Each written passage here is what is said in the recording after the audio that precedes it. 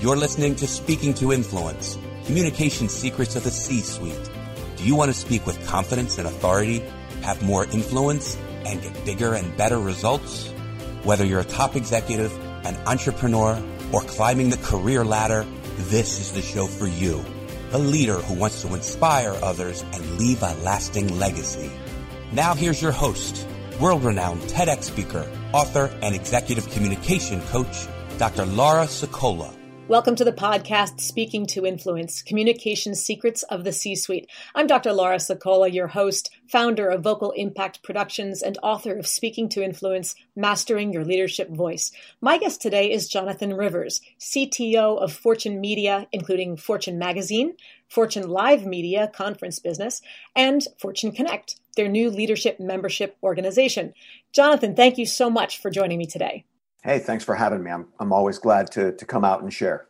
Now, let me ask you one quick little warm-up question before we get going.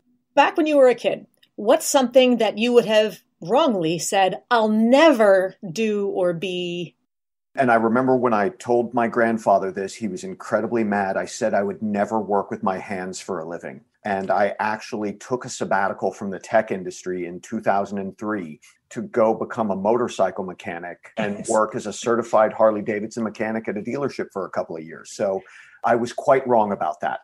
Oh my goodness. Yes. And is your grandfather still around? Was he able to appreciate his victory? Sadly, he wasn't, but my grandmother took great joy in seeing that come to fruition. I remember saying, I was surrounded by teachers all over the place. My dad, two of his brothers, a bunch of my mother's cousins, one of my aunts, everybody was teachers. I thought, I'll never be a teacher. I hate the fact that all we ever talk about is school. Yeah, well, guess what? That changed too right out of college. That was my former life. But I always say it's a good thing words don't have calories because I eat way too many of them. Yeah, for sure. Okay, so now back to Fortune Media. Who do you need to influence in your current role as CTO? Everyone. And I think that's the interesting thing. They don't tell you this when you go to CTO school, which doesn't exist for the record, is that my job is actually sales. And what I do is I sell ideas, and I need to sell the technical ideas that my team has to my peers on the executive team. I need to sell it to the other parts of the organization. I need to sell the ideas the executive team has back down to my technical teams so that they understand what they're building. And really, while I'm responsible for a significant amount of technology, right, I'm not writing code day in, day out. I'm working through other teams, making sure that my people understand what they need to be built, why it needs to be built, and then reflecting all of their work out to the various parts of the organization. And so it's everyone. That does sound like a pretty wide berth worth of people to have to connect with. Is it hard to speak all of their languages at the same time, so to speak? It is. And I think that's one of those skills that you really, really need to learn very, very quickly. Understanding the language that somebody speaks and how to approach them for things is key to making that happen. I think one of the things that you see in really successful CTO candidates and frankly, anybody in a technical profession is how do you translate technical things into business speak? Yes. And so that you don't speak down to people or that you don't make them feel dumb because they don't understand the complex thing that you're talking to them about. And so it's one of those things you need to spend the time to develop. Yes, absolutely. That's the expert's curse when you forget what's not obvious to everybody else, for example, or what's not interesting for that matter to everybody else. Or what they don't care about. Right. You know, you might care about it a lot, but if it's not valuable to them, then you just telling them over and over, you're not getting through to them. Right. Right. So is that one of the biggest challenges? What is one of the biggest challenges that you or Fortune Media are facing today? It's been a bit of a journey since I've been there. And I think it's funny. I call it Fortune Detail Syndrome. Okay. And because it's a magazine, you know, magazines only go out one time and they have to be perfect. Right. And everything has to be thought of and everything has to be perfect before anything is ever done. And so there's all of this emphasis on every little single detail. And when you start working with digital technology, I have 1,000 lives. Right? If I put out a website and there's one little pixel out of place, I can move it. And tomorrow, nobody's ever going to see it again. Nobody's ever going to remember that something wasn't right. And so one of the challenges is how do we have strategic discussions without getting so mired in the details. And the example I give is if I want to talk about a table, for example, oftentimes the organization will immediately, is it going to have wood grain? Is it going to be natural wood grain? Is it going to have large knots in it? Is it going to have a heavy gloss? Oh, what about those self edge or the living edge? I really like that on a table. And then somebody else will be like, no, what about granite? It's a little more durable. And I'm like, could we stop for a moment? What kind of table do we need to build? Is it a kitchen table? Is it a desk? How many people do we need to sit at the table? Does it need 4 people? Does it need to be 8 people? Right? What are we actually going to do at this table so that I understand what kind of thing to construct? And so that delta between what's the point of the conversation? Are we having the strategic conversation or are we having the tactical conversation? And I think a lot of times it gets mired in meetings and it causes them to be inefficient or have a second meeting happen where we really need to clear all of that up. Yes, the devil is in the details when there's too many of them, to say the least. Right. You can't make progress on a conversation if you're really spending a lot of time on the most minute of things. That'll come later, much closer to the work, and understanding what you're doing, and more importantly, why you're doing it up front, right, is huge. Translating that why, ever critical. Now, I think you alluded to this a little bit before, and maybe we'll go back to the same topic, or maybe you'll surprise me. But with regard to getting to where you are now as CTO, what are some of the specific communication skills that you really had to develop? It was a huge one, and it was my last job. I really needed to focus on public speaking and more importantly, being on camera. I remember being in a meeting with my chief revenue officer at the time. She was brand new. She's a good friend of mine. Her name is Heather Combs. And she looked at me and I was just telling one of my stories, rambling on. And she goes, I am going to make you a product. And I was like, what? She was like, you are a product. And I was like, okay. And I realized right then that they were going to want me to be on stage. And that I needed to be on camera. And the problem is I was afraid of being on video, like petrified. You and I are talking, we're having a good time, just sort of laughing. And that's how I am in person. But back then, if I saw that single red light of judgment pointed at me, staring at me, I would just sort of freeze up and I wasn't any good at it. And so I realized over the years, I'm a very, very natural storyteller. It's a skill and a gift of mine that I absolutely love. But doing that in a repeatable fashion, doing it on demand, I was not good at. And so I went back and put in hundreds of hours developing my public speaking methodology. And I did it in a pretty unconventional way for most executives. I went to YouTube and I pulled up every Henry Rollins video that I could find. And now tell everybody who he is. Yeah, so Henry Rollins is a fairly famous punk musician. He was the lead singer of the legendary band Black Flag. He also does a lot of activism and spoken word tours. He is a fantastic orator, and he speaks with such power and such intensity. And I was really taken by it. And so what I did was I started watching him and watching the cadence that he used to deliver and how he would tell his stories time and time again. And I would watch him tell the same stories in slightly different ways depending on the audience or the medium. And you start to see the parallels in how he did it. And then what I did is I took it and I figured out how to do that my way. And that's one of the critical things about developing a skill is people will tell you what to do or people will tell you how to do it, especially public speaking. Hold your hands in front of you. Don't move your arms. Do this, do that.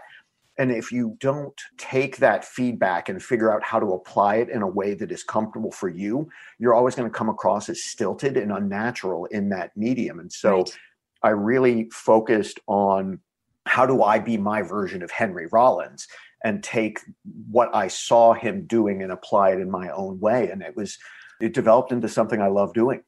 Do you have any other favorite examples of orators?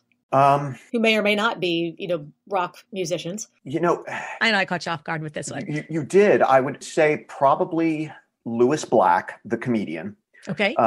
I don't like political orators or people who tend to give speeches. I don't find them authentic or genuine. I mean, they're generally pandering to the crowd. They're written for them. I tend to like much raw content. Okay. There's got to be an authenticity to it one way or another for sure. Absolutely. Okay. Then what about mistakes made? I think we've all had at least one or two of them along the way. So if you could tell us about a time when you had to learn a lesson the hard way, and if you either had the opportunity for a do-over or wish you had an opportunity for a do-over, what did it or would it look like? It's funny now to me that some of the scars have healed from it, but I messed up pretty badly very, very recently. It was a big deal. When we were sort of doing the launch, I was having trouble getting everybody to the table. And again, you work through influence. You don't do the work yourself. You're working through intermediaries. And some of my intermediaries couldn't get everybody they needed in a room to make decisions. And they were very, very frustrated. And we had a text thread going back and forth where they were talking to me about some of their difficulties. And I was like, look, if you can't get them to the table, screw them, keep moving, we've got to go. And this is the thing about deadlines. If you have a hard deadline and you can't get everybody aligned, you can't stop the deadline. Sometimes you just make decisions and you move and you go. And that's the way I operate, right? I invite people into the room, and if I can't get them in the room, train ain't stopping. And so I had sent this person some texts that were with some fairly strong language that sort of, boils down to, look, if you can't get in the room, screw it, go. Screw them, go, right? And hilarity ensued. This person became disenfranchised for whatever reason and decided to throw a live hand grenade into my life and forwarded all of those text messages to those people. And they really took it as a betrayal. They really took it as a betrayal, and it became a very deep issue where all of my credibility was put on trial because you have these cold, hard texts with no context that you have to live down. And the people were getting madder and madder. And I set up the meeting, knew I was going to go take a beating on this one. And when I got into the meeting, one of the people was visibly shaking. They were that angry at me sort of about this. And I said, look, you know what?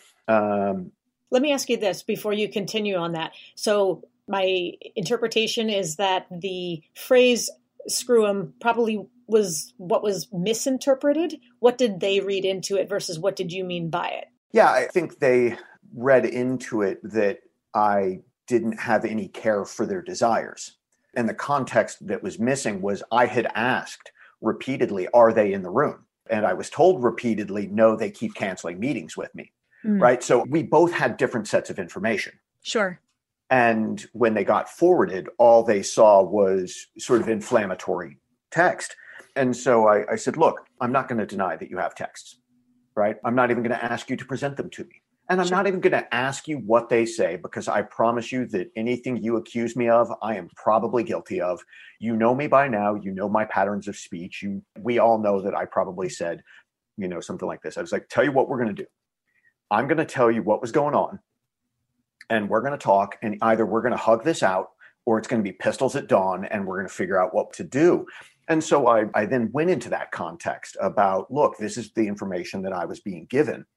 And we had this deadline. I had to make these decisions. Otherwise, products couldn't get built.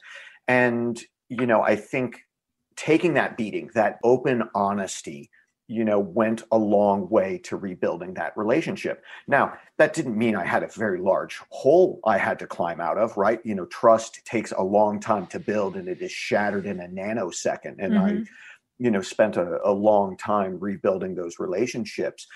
But I really learned, one, you probably shouldn't put things in writing that are going to be used against you. I'm not sure I'm smart enough to not do that in the future. But I think even for me, because that's just an easy lesson. That's not the big one. I think that the real lesson is that when you've done something wrong, even if you don't think you've done something wrong, but when you have hurt somebody else, especially in a business context, that you own it and you accept that I hurt you, I did not mean to, and let's talk about why and how we move forward, and being brave enough and, owning up to your sins.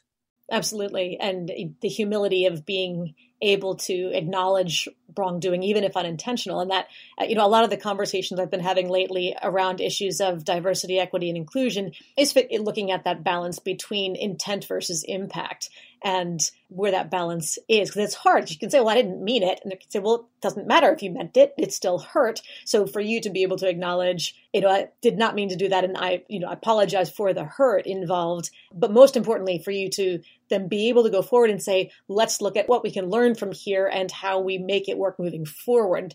I don't want to do that again. Obviously, now I know. So how do we not repeat the infraction? So I think that's really critical. That's absolutely right. I think, it's ownership, right? Your customer's perception is your reality. Right. And it doesn't, right. We could go into sort of, intent-based ethics and, there's a very, very long, philosophically bankrupt line of thought because it doesn't matter what you intended to do. What happened, and you need to recognize that that's very real. Well, and I think it also is important because the ability and the willingness to step into that conversation, if you're called to a carpet for some reason, then okay, it may or may not be the choice, but the willingness to be comfortable with the discomfort, or at least to accept that discomfort and be willing to work through it and say, how do we grow? And then for the other people is to say, okay, yes, I accept the invitation to figure out how to work past this. We can't have any conversations that are difficult unless people are willing to work through it together and come to a solution together with regard to how do we prevent this from happening again, and the willingness to forgive, move forward, collaborate, and step out of that comfort zone. The nature of stepping out of a comfort zone means making mistakes because you're not comfortable in it. You don't even know what you don't know yet. So that's a great example. Yeah, it's right. And I'd say it doesn't even matter if you get called to the carpet for it, because you could always try and sell your way out of it. Sure. And lots of people do that, yes. Right? They spin, they sell, they do a song and dance. I think taking those things head on is how you build better relationships. Absolutely. Now let's keep talking about building better relationships. And I'm going to give you the opportunity to talk to our listeners directly with our 24-hour Influence Challenge. So given everything we've discussed so far, how would you like to challenge our listeners to take one step in the next 24 hours to help them have more influence? I think what I'd challenge them to do is think about a meeting that you have this week. Think about a meeting that you have that you need to get something out of it, right? You need a decision, you need money, you need a change in a process, you need something out of that meeting. And I want you to think about that outcome. And then I want you to write a 30-second proposal for it, right? Go ahead and write the elevator pitch for that. So that way you're going into that meeting knowing what you're going to try and get out of it, right? Having actually realized, this is the outcome that I'm looking for. How am I going to go in there and try and get it? And for bonus points, do 30, 60, and 90-second versions of the pitch. Mm-hmm. And the reason that you do that is because with each 30 seconds, you get to layer in additional detail and then look at those 2 extra 30 seconds of detail and think about what you're putting in there. Then is it valuable? Should that have been included in that core message? Is that something in the core message? Does that need to go out to one of those outer rings? And when you have any communication that you are engaging in, any information that you need to do, you have a limited amount of time and you want to get the most impact for it. And so how do you be concise? How do you pack that 30 seconds full of all of the relevant information? Right. And then if you have more time, here are the bonus points. Which is interesting because that's kind of a flipped version of an exercise that I do with a lot of clients when I'm helping them find their sound bites for media is, all right, well, give me the 2-minute version of your story. Okay, we're going to time you. There's your minute. Now give me the 1-minute version. Okay, well, what gets whittled out and what gets kept? And then now give me the 30-second version. And you realize, okay, well, here's the stuff that I can't afford to leave it. Well, okay, there you go. There's your piece. But sometimes you have to work through that process. So whether you go down and up or up and then down, I love the multiple versions of it to see what really matters. So there you go, your 30-second. And if you're feeling extra challenged or you want to be extra challenged, do the 60 and 90-second versions as well, your elevator pitch. Now, let's talk a little bit more about how you lead others. You lead a team of people. And when you think about things like executive presence or leadership presence, command presence, it's got lots of names. What do you think about? I think about authenticity. I mean, that for me is the root of it. And here's the thing. Managers are assigned, leaders are chosen. Define that for me. Yeah, so you take a job, you have a boss, you don't get a choice in that. Sometimes you get moved from one division to another division and somebody is assigned as your boss, right? Unless you're the CEO, but then you still have the board. There's always a flea in somebody's ear. You're always going to have a boss that you have to listen to. Leaders are chosen, right? We choose on a day-to-day basis who we want to listen to, who we want to be inspired by, and whose direction we want to follow. Your manager can tell you to do something. That is merely instruction. Right. But you doing something of your own volition is the person that you believe in. And sometimes that's someone else in the organization. Maybe it's a leader in a different group. Maybe it is a peer who is inspiring you in a different way. And that's what I mean by leaders are chosen. You're making a conscious decision to who you want to listen to, right? You might feel duty to do an action, but you're going to make choice based on how you feel. And I believe all of that starts with authenticity. You have to know somebody as a human being before you can really understand and know them as a leader. Because if you don't think they're real and that you're just getting this facade, you don't know how truthful what they're trying to get you to do is. And the thing about leadership is you're trying to get your team to do uncomfortable, challenging things. Yep. You're asking them to change. You're asking them to grow. You're asking them to push themselves. And if they don't know why you're doing that, and if they don't believe in you as a human being, they're going to grind you out. They're going to grind you out and just not do it. I couldn't agree more. I've always said that leadership, you can debate the definition all over the place, but ultimately it's an image. You can be an intern in the mailroom and be perceived, be recognized as a leader, or be the CEO and not. The difference between the boss versus the leader is so much that, do I see you that way? Do I choose? I love that word, choose, that a leader is chosen by each individual whom they lead. That's a great different lens to look at it. Now, when you're looking to hire or to promote to a leadership role in the organization, what are some of the most important communication skills you look for? And what's a red flag that would say, nope, I don't care that everything else is great, reject? Yeah. So when I'm doing succession planning and really looking at the people who are going to make the most impact, they're the ones who can speak concisely and clearly. Again, the ones who can pack the most information into the least amount of speech possible. And while I love a good yarn and you're hearing me regale you of all of these stories, I'm trying to pack as much information into that as possible. And when we get into business and you get into, say, a meeting that's not about entertainment, right? It's about decision making. You want to use as few words as possible because you want to make sure that people are in a meeting as little time as possible, that we get to the salient points, that we understand the outcomes, that we communicate clearly. And so that really crisp style is what I'm looking for. And the flip side of that, the red flag, I have a couple of rules for hiring, and I'm just going to touch on the first one, which is no heroes or martyrs. Okay. And this will sound counterintuitive. Like everybody I say this, like, why would you not want a hero on your team? And I'll tell you why, because heroes need to save the day, and I don't want the day to be saved. The thing about a hero, and you'll spot a hero time and time again, because when you're in the interview process, they'll tell you, if I hadn't worked 40 hours of overtime, this project never would have happened. I woke up at 3 a.m. and, saved production and got everything back up and running. They will regale you with stories of time and time again where they saved the day. And that's the thing. They have an intrinsic need to save the day, which means unconsciously they will put themselves and the organization in jeopardy to fulfill that. They won't automate a task. They won't do something ahead of time. They won't necessarily collaborate to the layer that they needed to, because those little voids and those little holes that they left, and it's not a deliberate thing, give them the opportunity to hit that little pellet and get the dopamine reward that they need. And so like that one, you got to watch out for it, because you will clean up a lot of messes from that one. Sure. And you don't want the hero in their own mind either. Yeah. Great. And then what about managing up? Tell me about a time when somebody in your organization pitched an idea to you and it just failed miserably. What should they have done differently if they really wanted to hear you say yes? It's funny. We talked about this earlier. I have such a hard time because I tend to say no to most proposals on the first pass.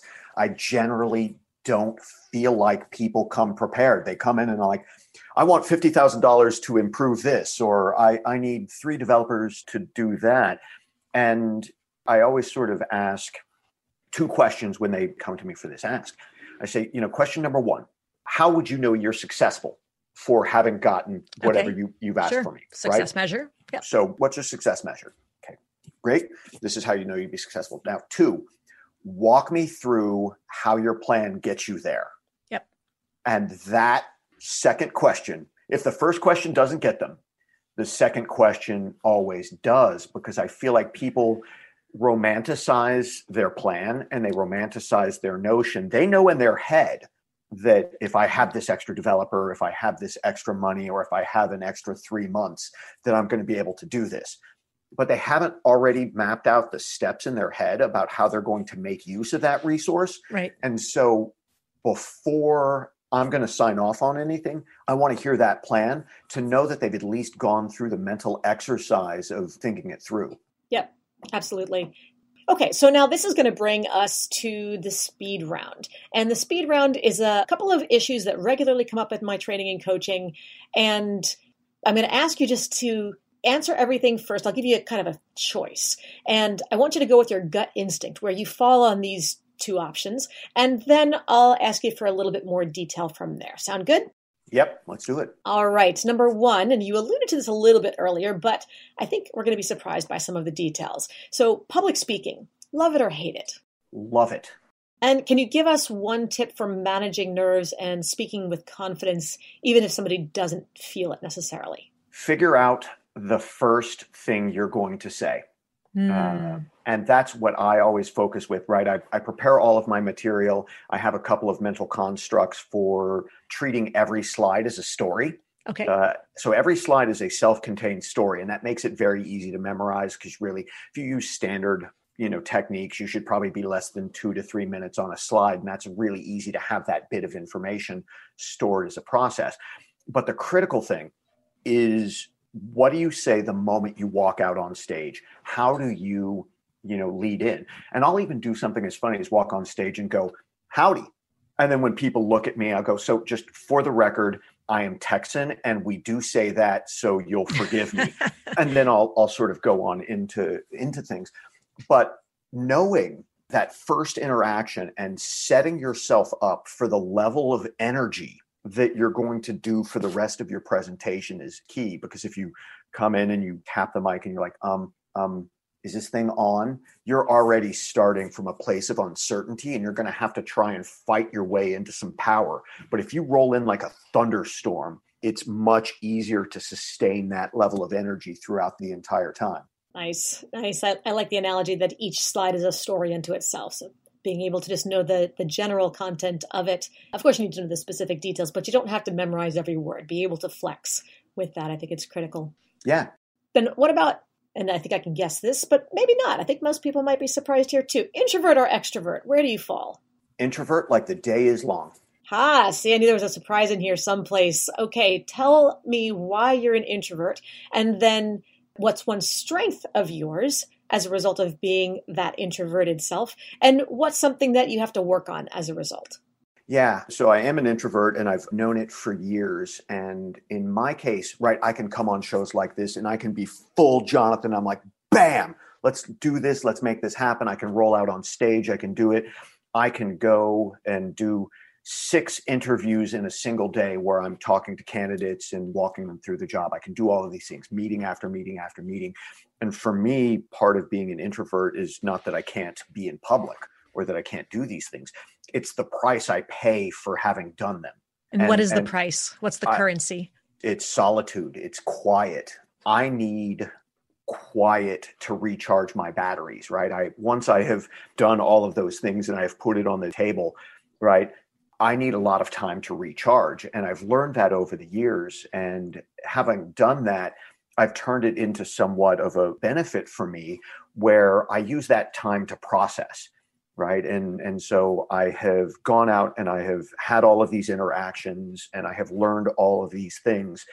And then I use that quiet time to really process through all of the information, right? Because if you're doing everything all of the time, there's never any quiet period of reflection to absorb and learn. And so I've done that. And then on the sort of the flip side for the growth, and it'll sound odd for anybody sort of listening to me right now or watching this, but the other part of me being an introvert is I'm actually incredibly shy. And so, yeah, that came through loud and clear in this interview. I just got to tell you, I was really concerned that you wouldn't have enough to say because you're like, that your shyness. I'm going to spend 30 minutes pulling answer after answer out of I was going to pull out my dental kit. Like, how am I going to pull the teeth to get through this interview? No, seriously though, so explain the shyness and how that's possible in there, given everything that we've seen. Is when we talked the other day, you said, look, I know I'm a character. And I figure somebody who self-identifies as quote unquote a character and then says, but I'm really crazy shy. Tell us how that works. It's weird. I have a mental block in speaking to people until I've been introduced. And it's absolutely bizarre. Like if I walk into a crowded room and I don't know anyone, I will be on my phone. And let me tell you, like my teams are going to end up with a really, really heavy workload if I'm at a networking event, because I'm going to send off like 20 emails asking for stuff. But if somebody walks up and is like, Jonathan, I want to introduce you to Laura, I'd be like, boom, Laura, nice to meet you. I'm Jonathan, blah, blah, blah, blah. And we can sort of They've go thrown from the switch. Yeah. And it's absolutely bizarre. And I really have to work on it. And it's ironic that I say, public speaking, I love it. The first thing you need to figure out is what to say. And I would assume it should technically be that easy on the networking side. It just isn't, because again, there's this weird light switch there that I have yet been able to get through successfully. Isn't it funny the things that we have head trash about, that if we all looked at each other, it'd be like, why does that bother you? Why can't you just dismiss it, walk right through? And like, no. That is a total non-starter for me. That's never going to happen. But this thing that you freak out about, I don't know why you freak out about that, because that's so not important. Like, why do you care about that? Like, oh, no, I can never. So everybody's got their thing. We all have that cross we bear. I'm telling you, it's my kryptonite. It's kryptonite. Okay, so we'll go to networking together. I'm going to make the connections for you, and then I'll send you off. Perfect. All right. And then finally, handling conflict. Everybody's favorite topic. Now, not that anybody necessarily loves conflict for itself, and we all know that we have to address it, but what's your natural DNA hardwiring? When you're faced with a potential conflict, a hard topic, do you naturally want to avoid it at all costs, or just run right in and address it head on?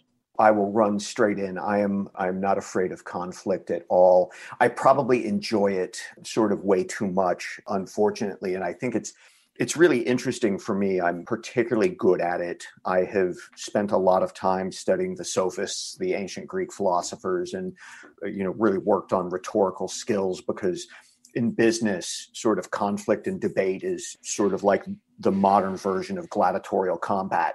Right. And so there's a great bit of joy there. But it runs into this interesting sort of problem for me, where I have two personality traits that come together for a superpower and a problem at the same time. And the first is, I have no fear reflex. I actually don't have a flight reflex. And, I think a lot of people would be like, oh, that'd be great, because I'm scared all the time. But it actually puts you in harm's way more than, flight reflexes are there for a reason. They tell you should not do this. And I don't have that. Unless you're in a networking event. Unless I'm at a networking event. Those scary people holding a cup of coffee and a Danish in the morning, just waiting to say hello to me. Like, oh, the horrors. Right? It's madness. But so you combine that with an almost sort of pathological need to win, or to fight, or to experience conflict and go through that. And there's sort of this minor sort of corollary to that, which is debate is often how I explore ideas. Yes. And really understand things in a greater detail. Yep. And all of that ends up where I will get drawn into conflict that is not constructive. And either it's not constructive because it's going to put me in harm's way, or it's not constructive because it's conflict for conflict's sake, right? Or it's not constructive because, and some of my peers have caught on to this and thankfully feel comfortable enough with me to now ask, right? Sometimes, they'll look me dead in the eye and go, just quick question. Do you actually care, or are you arguing for arguing's sake? It's great that they know you well enough to know to say that and to be comfortable to be able to say that. That's right. I was really offended and irritated the first couple of times that it happened. I'm like, no, this matters. And then I started going, well, maybe they're right. And I started thinking about it, right? Do I really need to win this? And if I win this, what are the consequences? Like, what do I gain? Right. And what perhaps have I taken from somebody else, right? What has somebody else lost? Yes. And again, some people who I know are comfortable enough to ask me that, because it's a good, splash of cold water that'll slow you down and go, okay, think about this. Like, does it really matter? Right. Is the mission going to be moved forward, right? Are we going to accomplish what we set out to do for having had this conversation? Right. Or are you just flexing for fun? And so I try to be a little more mindful of those things. And I heard the best line a couple of years ago with regard to that need to win, which, is great in some context. But when it comes to conversations all the time, if you have the need to win every disagreement, then that means nobody's allowed to end a conversation with you unless they accept that they have to be the loser. And it's like, is that really how you want people to feel? Like, we don't necessarily agree, but I know I'm not going to be allowed to leave this room until I say, okay, I'm a loser. Thank you very much. Got to go now. So that smacked me right in the face, because look, I enjoy debate for sport as long as it's kept objective and not personal. That's a whole different world, but that was a real eye-opener for me. I talk to my teams about negotiation, and I have a theory that I call the two types of negotiation. So you have a type 0 and a type 1. Okay. And a type 0 negotiation is where you don't care and you're trying to extract all value out of your opponent with no regard. Sure. Think about buying a car. You go into a car dealership, and that is a type 0 negotiation, because the person you're negotiating with doesn't care about you and you do not care about them. You want it. You don't care if their business closes tomorrow. You want to walk away with the cheapest car you humanly can. They are trying to make as much money from you as humanly possible and try and see that deal. A type 1 negotiation is one in business, is one with your colleagues, your teammates, where you can't extract all the value, right? You can't go into it with somebody having to be the loser. You have to figure out how to do that everybody walks away winning something. Yep. And I think there's a great parallel there with conflict, right? Where, you should probably think of it not as conflict and more negotiation. And how do we make sure that the folks that we're in this with walk away with dignity and value? Yes. Yes. Saving face should be a bare minimum for everybody involved. So, Jonathan, tell us how people can learn more about you and Fortune. Yeah. So I would say you can always find me on LinkedIn if you want to. Sometimes I post random ideas or thoughts. I think one of the things I really like to do is try and give back. I've been fortunate to have a lot of really cool, fun jobs. And so if you ever see there links to a lot of the talks that I've given, things about human centricity in IT, which is sorely lacking, or good ideas sometimes make really bad products and how to do that. Those are fun talks. So there's always there. But definitely for Fortune, either, come to Fortune and look at the new Fortune, right? We launched Fortune Premium earlier this year at the beginning of the year. And most recently, we just launched our new membership organization, Fortune Connect.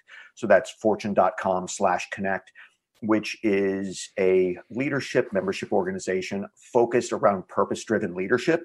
So really this idea that you need to do good in order to do well. And how do we, in this current really messed up climate, learn the kinds of skills, understanding purpose-driven leadership, stakeholder instead of shareholder capitalism, and how diversity, equity, and inclusion really matters, and build those into a leadership style. But more importantly, go through that journey with other mid-career professionals who are trying to excel, so that you have a support network as you're trying to be a change maker and a leader in those areas in your organization.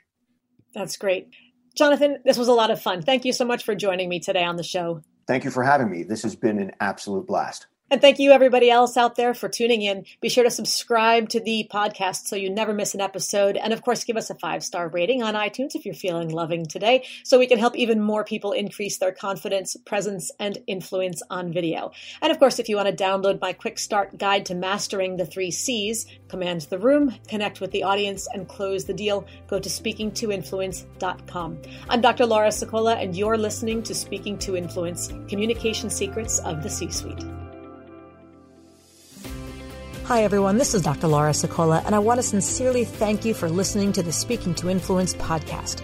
If you love listening to these episodes as much as I love bringing them to you, be sure to subscribe so you never miss an episode. And please go to iTunes right now to rate and review our podcast in order to help us expand our reach so even more people can master the 3 C's to command the room, connect with the audience, and close the deal. Thanks for listening to Speaking to Influence, Communication Secrets of the C-Suite, the show for leaders who want to speak with impact. The hosts, producers, owners, and media distributors of the show make no guarantees that the strategies and information discussed will result in profit or other success and may result in losses. The opinions and statements of the hosts and guests do not necessarily reflect the opinions of the owners, staff, managers, broadcasters, or sponsors of the show. No medical or psychological therapy or personal or professional wellness or relationship advice is offered in the show. You are advised to seek counsel on matters related to your health, family, relationships, job, or other business and legal matters from licensed advisors in those areas prior to making any changes in business or lifestyle. No information provided may be suitable in your situation. As always, take responsibility for the decisions and actions you take, including the reactions they may make in your work, family, health, and life.